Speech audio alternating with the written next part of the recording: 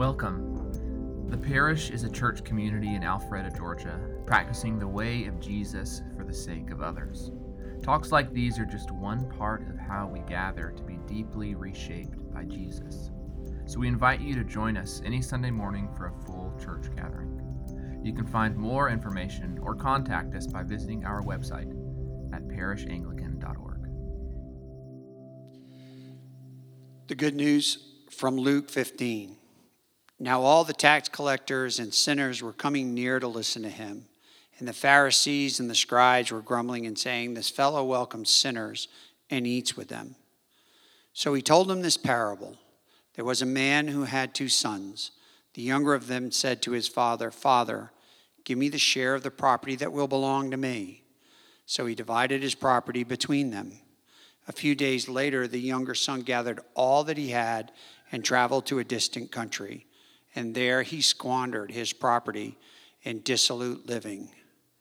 When he had spent everything, a severe famine took place throughout that country, and he began to be in need. So he went and hired himself out to one of the citizens of that country, who sent him to his fields to feed the pigs. He would gladly have filled himself with the pods that the pigs were eating, and no one gave him anything. But when he came to himself, he said, "How many of my father's hired hands have bread enough and to spare? But here I am dying of hunger. I will get up and go to my father, and I will say to him, 'Father, I have sinned against heaven and before you. I am no longer worthy to be called your son. Treat me like one of your hired hands.' So he set off and went to his father. But while he was still far off, his father saw him and was filled with compassion. He ran and put his arms around him and kissed him. Then the son said to him, 'Father, I have sinned against heaven and before you. I am no longer worthy to be called your son.' But the father said to his slaves, 'Quickly, bring out a robe, the best one, and put it on him. Put a ring on his fingers and sandals on his feet. And get the fatted calf and kill it, and let us eat and celebrate. For this son of mine was dead and is alive again. He was lost and is found.' And they began to celebrate. Now his elder son was in the field. And when he came and approached the house, he heard music and dancing. He called one of the slaves and asked what was going on. He replied, 'Your brother has come, and your father has killed the fatted calf, because he has got him back safe and sound.' Then he became angry and refused to go in. His father came out and began to plead with him. But he answered his father, 'Listen, for all these years I have been working like a slave for you, and I have never disobeyed your command. Yet you have never given me even a young goat so that I might celebrate with my friends. But when this son of yours came back, who has devoured your property with prostitutes, you killed the fatted calf for him.' Then the father said to him, 'Son, you are always with me, and all that is mine is yours. But we had to celebrate and rejoice, because this brother of yours was dead and has come to life. He was lost and has been found.'" The gospel of the Lord. Praise to you, Lord Christ. Thank you, Alan, and you may be seated. All right. Well, as we enter into the season of Lent and we come out of Epiphany, we have been talking these last weeks about building a community that is living in the light together. And so we've been open about things that we don't talk about often. And one of those things in the last few weeks has been just talking about finances, talking about money. And, particularly we did our finance town hall last week. And those are things that historically as a church we have kind of just been a little gun shy, because we all know the stories of seeing how that stuff can be manipulated, can be abused. And so in our attempt to create safe haven, we've shied away, perhaps to the point that we owe you all an apology, because Jesus talks about finances and money quite a bit as something that is at the heart of the spiritual life. And so one of the commitments we made is that whenever a text comes up in the lectionary that gets at some of these ideas, we're going to just enter into them, and we're just going to talk about it, because that's what the scriptures say. And then as luck would have it, the next 2 weeks, happen to get into exactly these topics. And so that was not really pre-orchestrated, but in order to follow up with our word, we're going to talk a little bit more about finances, about our resources, about abundance and scarcity and the generative life that we have in God's good kingdom. And all of that will give us a framework for Lent. So let's get into it. We're going to have that framework. I actually hinted at it a little bit last week. You have some cards there, and we'll go through it up on the screen today. And we'll use the prodigal son story as the backdrop for this. And the prodigal son story is one of my absolute favorites, as I mentioned. It only shows up in the lectionary, which is a tool we use to help guide the readings throughout the year. It only shows up in the lectionary twice, and both times are in this year. The lectionary is a 3-year cycle. It gives the prodigal son story twice in year C, which is what we're in. And so we thought, well, let's go through it twice. And we're going to use it both to begin our Lenten journey, and then we're going to circle back to it in Easter. Because if you pay attention to this story, you get elements that have to do with wilderness, with scarcity, with repentance, with forgiveness. And then you get elements that have to do with resurrection into new life. So we see both the Lenten story and the Easter story in the prodigal son. And Richard Foster says that this is a watershed story in the Bible. He says that either God loves like that story or he doesn't. And if we can open up to a world in which God loves like that, oh, the good news right there. And so let's get into that story together. We'll start with verse 12, and we're going to look at the younger son. We'll start with the younger son, and he has this brazen request to his father. He says, "Father, give me the portion of the goods that falls to me." And let's just stop right there. That is an insulting request, right? Because you don't get an inheritance until those who are the generation ahead of you pass away. It is insulting to go to your parents who are still living and say, "I want what's mine and I want it now." And that's essentially what the younger son is doing here. And so he says, "Let it fall to me." There's almost this little indication in the text here that the son is essentially saying, like, I would prefer that you would drop dead now so that I could have what is coming to me. And culturally, it's interesting. The father does not owe the younger son anything at all. Culturally, the inheritance goes to the older son. And so the younger son is sort of like a little presumptuous, even in expecting that anything is coming his way. And look at what the father does.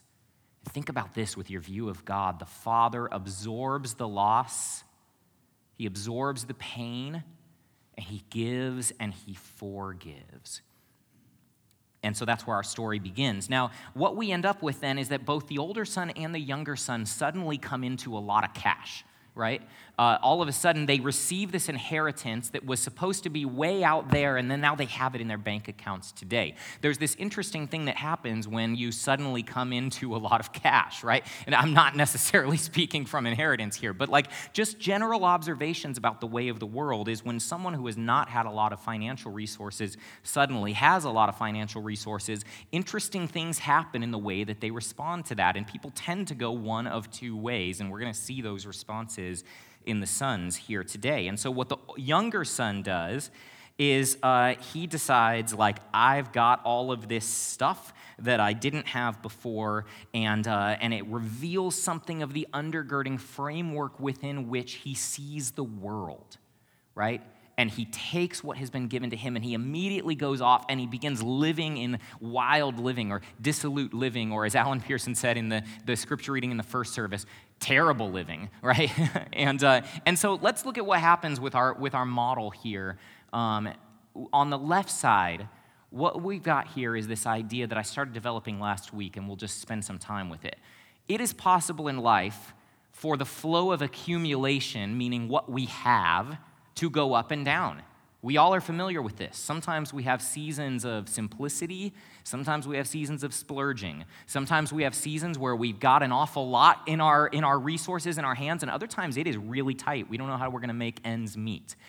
But regardless of whether you have a lot or a little, does not necessarily impact how you show up in the world. We all know people who have an awful lot, and they're very stingy, We all know people who have very little and they're very generous, right? And so in addition to the flow of accumulation, there is the flow of participation, which means, and what I mean as I say that is like understanding that this is God's big, good world and I want to get in on it. I want to participate in this God who is always giving, always open-handed. And so on the left side of our model, we have the far country of scarcity. And what I mean by that is that there's this place, this way of living in the world where we never have enough. And not because we maybe don't have enough, but because we have not defined what enough is. And if you have not defined what enough is, it will never be enough, right? And so I've got to always get more. And as a result, and because I have this small world view, whenever anything comes into my hand, I've got to cling to it for dear life and not let go. And so we end up in the far country of scarcity. On the other hand, the abundance of the Father's house, a trust in God's overflowing goodness, the way that we see the Father represented in this story. And because I trust that God is always giving, I am free to give to you. I can be open with my life because I can trust that there will be what is needed when it was needed. And so whereas scarcity is animated by getting more, and it becomes this vice grip that closes us off to possibilities, abundance is generative, it's creative, it's always seeing new possibilities, it's open to a wider worldview. When you receive an inheritance, it's always going to add to the flow of accumulation. Doesn't necessarily mean it's going to add to the flow of participation. And so we see that in the younger son. And if we look at the younger son's life, he is spending his whole life up to this point on the left-hand side of our model here, right? And it starts with gluttony. He's going to reject participation with everybody, including his own father and his own brother. I want what I want. He gets what he wants. He immediately goes off to a life of himself, by himself, and he squanders it in gluttony. And then when, after a season of gluttony, he looks around and the text says he begins to be in need. And so he slides into the lower left quadrant, the famine quadrant. And he looks around and he's starving and he would have loved to have fed himself with the pods the pigs were eating. And so it's like the younger son's life is stuck in the scarcity of the far country. And he's reacting to the ups and downs of accumulation, but he is not willing to participate in any kind of wider flow. Last week we looked at Luke 6. Jesus says, if you withhold forgiveness, if you withhold giving, if you live in a world that is animated by condemnation and by judgmentalism, then that seems to impact the world we get in on for ourselves as well. It's almost like there's this pipe, and if I close myself off to you and I will not forgive and I will condemn and I will judge, we end up having those same things kind of come back on us, right? And there's this interesting thing where we try to block the dam so that we can receive we want to stockpile what the stream is bringing to us. And so we dam up the river, but it ends up just actually damming it up on ourselves. And so I was listening to a podcast with the always electric Rob Bell, and he put some language around this for me. He said, it's almost like the energy turns in on itself. Right? Like you're trying so hard to protect, to preserve, to keep, and it ends up coming into yourself, and you end up tighter and stingier and more scarce and more fearful and more fretful. It is life in the far country. And so, look at this, verse 14. It's fascinating here. It says that no one would give him anything. Isn't that interesting? The way others relate to him is the way he has related to others. But then he came to himself. He came to himself. And he starts asking these questions, right? There's something fascinating here that shows up, which is that money, your budget, your finances, are both numbers and they are narrative. And what's happening here in the story is that the numbers on the son's budget stop working, and that leads him into wider consideration about his very life. He starts asking bigger questions. Mercy allows there to be a financial shortfall, and that becomes the catalyst for the big questions. What am I doing here? How many of my father's hired hands have bread enough and to spare, and I am dying of hunger? And so one of the reasons why paying attention to our money can be a great Lenten practice is because it's opening us up to the bigger questions at the heart of our lives, and it's showing us something about ourselves. Here's another paradox. Money's always pointing ahead. In this case, it's pointing him to say, I got to go back home, right? But it's also pointing back at us. It's revealing, it's exposing something about the nature of our inner reality. And so we see that here in the text in verse 18 and 19. If you go to the next one, thanks. He says, I'm going to get up and go to my father. And he says, Father, I'm no longer worthy to be called one of your sons. Treat me like a hired hand. The financial scarcity that he's reacting out of is simply the overflow of a deeper inner scarcity inside of him, right? Like there is something happening in his whole worldview and his own sense of belonging in the Father's house that is causing him to just see himself as a slave at this point, right? Now, I want to be clear. What I don't mean is think really positive thoughts and wealth will come to you. We all know that that's nonsense, right? That's not what I'm saying. But I am saying that there is something about our relationship with money that can be an indicator of where I see myself as an orphan or a slave in the world. Where do I see myself as less than a child of God? Where am I operating in a place of scarcity in God's participatory economy? And that's the younger son. And then we come to the older son. And the older son, like if the younger son is living on the left-hand side of our model, the older son is living on the bottom row of our model. And what he starts out with is fasting, right? He receives this inheritance too, and actually very admirably, very diligently, he stewards that well. He does not go off and waste it. He actually, out of discipline and out of faithfulness and out of honor to his father, stays. And he keeps working the land. And he keeps actually investing his inheritance into the future.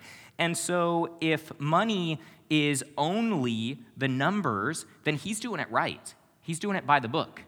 He is actually playing the long game here. And there's something admirable about that. There is a practice and a discipline in him that looks a lot like fasting in the way he's relating to his money. However, money is not only numbers, it's also narrative, and after a while, it's like his practice begins to lose the plot. And he begins losing touch with the larger story of why he was doing all these good things in the first place. And I think this is especially the danger for those of us who are followers of Jesus, or perhaps those of us who have spent a lot of our life in church, is that we can do a lot of really, really good things and completely lose touch over time with the heartbeat behind those good things, with the story behind those good things, with the Father behind those good things.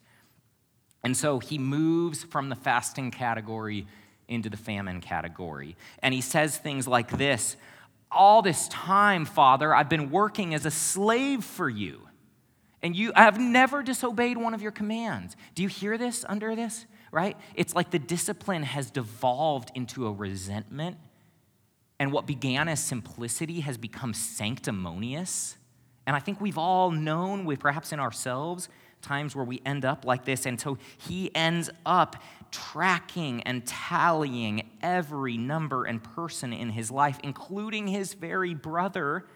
And in the process, his austerity that he started to wear as a badge of honor, it's actually caused him to lose the plot. He has served the meal for so long, he forgets that he has a slot at the Father's table. And so the older son is living governed. If we go to the next one, yeah, you've already got it up there, thank you. 25 through 29, he is living governed by these categories of justice and fairness and deserving, and those things are beginning to define the whole world for him, and it's all become facts and figures, and there's no space left in his mental map for music and dancing. So when he hears the music and dancing, he doesn't have any room for a party of grace. That's not what this is about. It's about deserving. It's about doing it right. And so we see that he has lost his sense of sonship as well. He calls aside not the father to ask what's going on. He calls aside one of the slaves, right? Like that's who he goes to relate to. And he says, what's going on? And the slave tells him what's going on. And then we get these really, really sad words. when the Father throws a feast, he has become so stingy, he refuses to go in. And I think those are cautionary words for those of us in the church today. Because we can do all the right things, we can do all the moral things, we can do all the practice things, and that's all well and good. But if it causes us to devolve to a place where we miss the party that happens and we refuse to go in, we become the ones on the outside looking into the lavish grace that is at the heart of the good news. And so finally, then, we come to the Father. And throughout this whole story, the Father is the one who's living on the right-hand side of our model, right? I mean, the Father knows how to live out of abundance. He gives away everything he has, while he is still living. He gives it all away. It is the ultimate fasting. And then when he sees his son coming up the road, he goes and kills the fatted calf that he has been waiting for years for the right moment. I mean, it's like that perfect bottle of wine or that great bottle of scotch that's just been aging, waiting for its moment. And he sees his son and he says, this is the moment. We're going to have a feast. We're going to have a party. This son of mine has come back to life. He sees a bigger story than what's in it for me, and he lives from the house of abundance. And so I want to end today with a paradox, and I hope that this might give us some language for Lent. And the first part of the paradox is this: all things are yours. All things are yours. There is this line here that is incredibly profound. The father says to the older son, "Son, you are always with me, and all that is mine is yours." That is the gospel, right there. One line. Child, you are always with me. All that is mine is yours. And it's actually true. The fatted calf does not belong to the father anymore. It belongs to the son, right? Because the father gave it away. In the very beginning of our story, he gave everything he had away. So all this time, the older son could have killed the fatted calf whenever. He says, "You never even gave me a goat." Well, yeah, he did. He gave you everything he had at the very beginning of the story. But somehow he was not able to receive it in his own heart. And so the father says, everything I've got is yours. And you can get in on this wider world. Can we open up our eyes to see a wider world? Whatever place feels scarce in your life right now, whatever feels short in your life right now, can you look around at the trees and the stars and the sunrise and the birds and the green grass going? And can you hear the Father say, all that is mine is yours, everything. It's all yours. In my world, there is enough, and therefore we can join what Thomas Merton calls the general dance. Like, there's just enough. There's enough for me. There's enough for you. I don't have to fend for myself. I'm not at stake. There's just enough. We can just join in the general dance. Paul puts it this way in 1 Corinthians 3. He says, all things are yours, whether Paul or Apollos or Cephas or the world or life or death or the present or the future, all belongs to you, and you belong to Christ, and Christ belongs to God. Do you see? He's just opening up layer upon layer upon layer of this bigger, broader, wider world and saying, it's all yours. It's all yours. Go into Lent knowing all the Father has is yours. And here's the other side of the paradox. All you've got, it's the Father's, right? It's the Father's. And every dollar that ever comes into your bank account came from somebody else's bank account before, and eventually it will go into somebody else's bank account.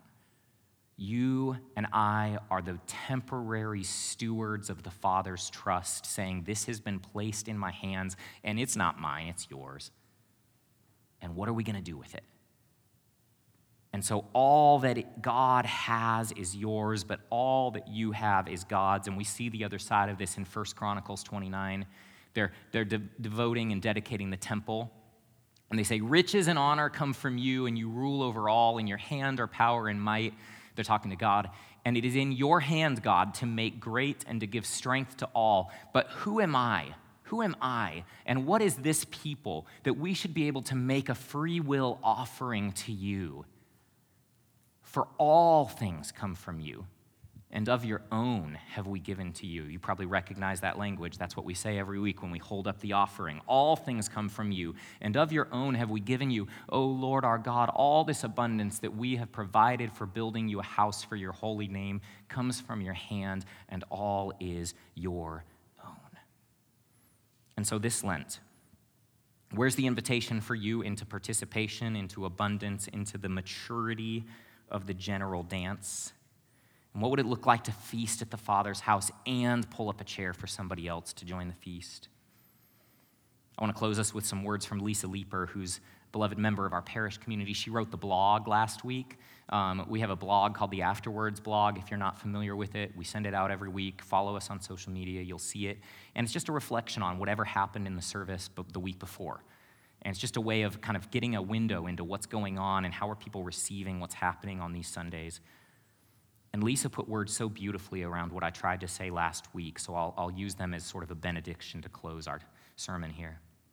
She says this: Jesus is always inviting us into the cruciform life, the life lived with arms outstretched. It goes against common sense that the more we give, the more we receive. But living with outstretched arms opens up our heart to each other, to the community around us, and even to ourselves, allowing us to breathe deeply and feel the inrushing of God's abundance. Every breath is, after all, a grace note from above. Do we really believe that there is enough in a world under the control of the good God? What exactly would it look like then to be a cheerful giver? There are no easy formulas to plug in here. These are essay questions, not equations. But God invites us daily to take advantage of his superseding, rule-bending economy based on his ever-generous heart. And so here's to leaving the hard earthly math to the accountants and living lavishly in God's bounty, open-armed and open-hearted to him, to ourselves, to each other, receiving the measure that is shaken down and overwhelming and running over to the top with room for more.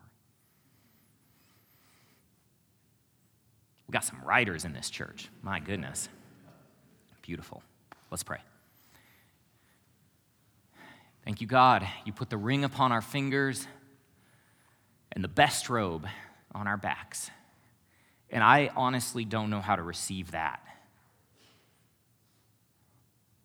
Help me believe that, God.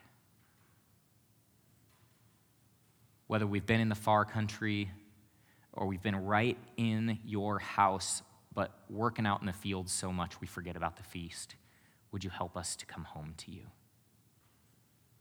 and invite others along with us? And we pray this in the name of Jesus. Amen.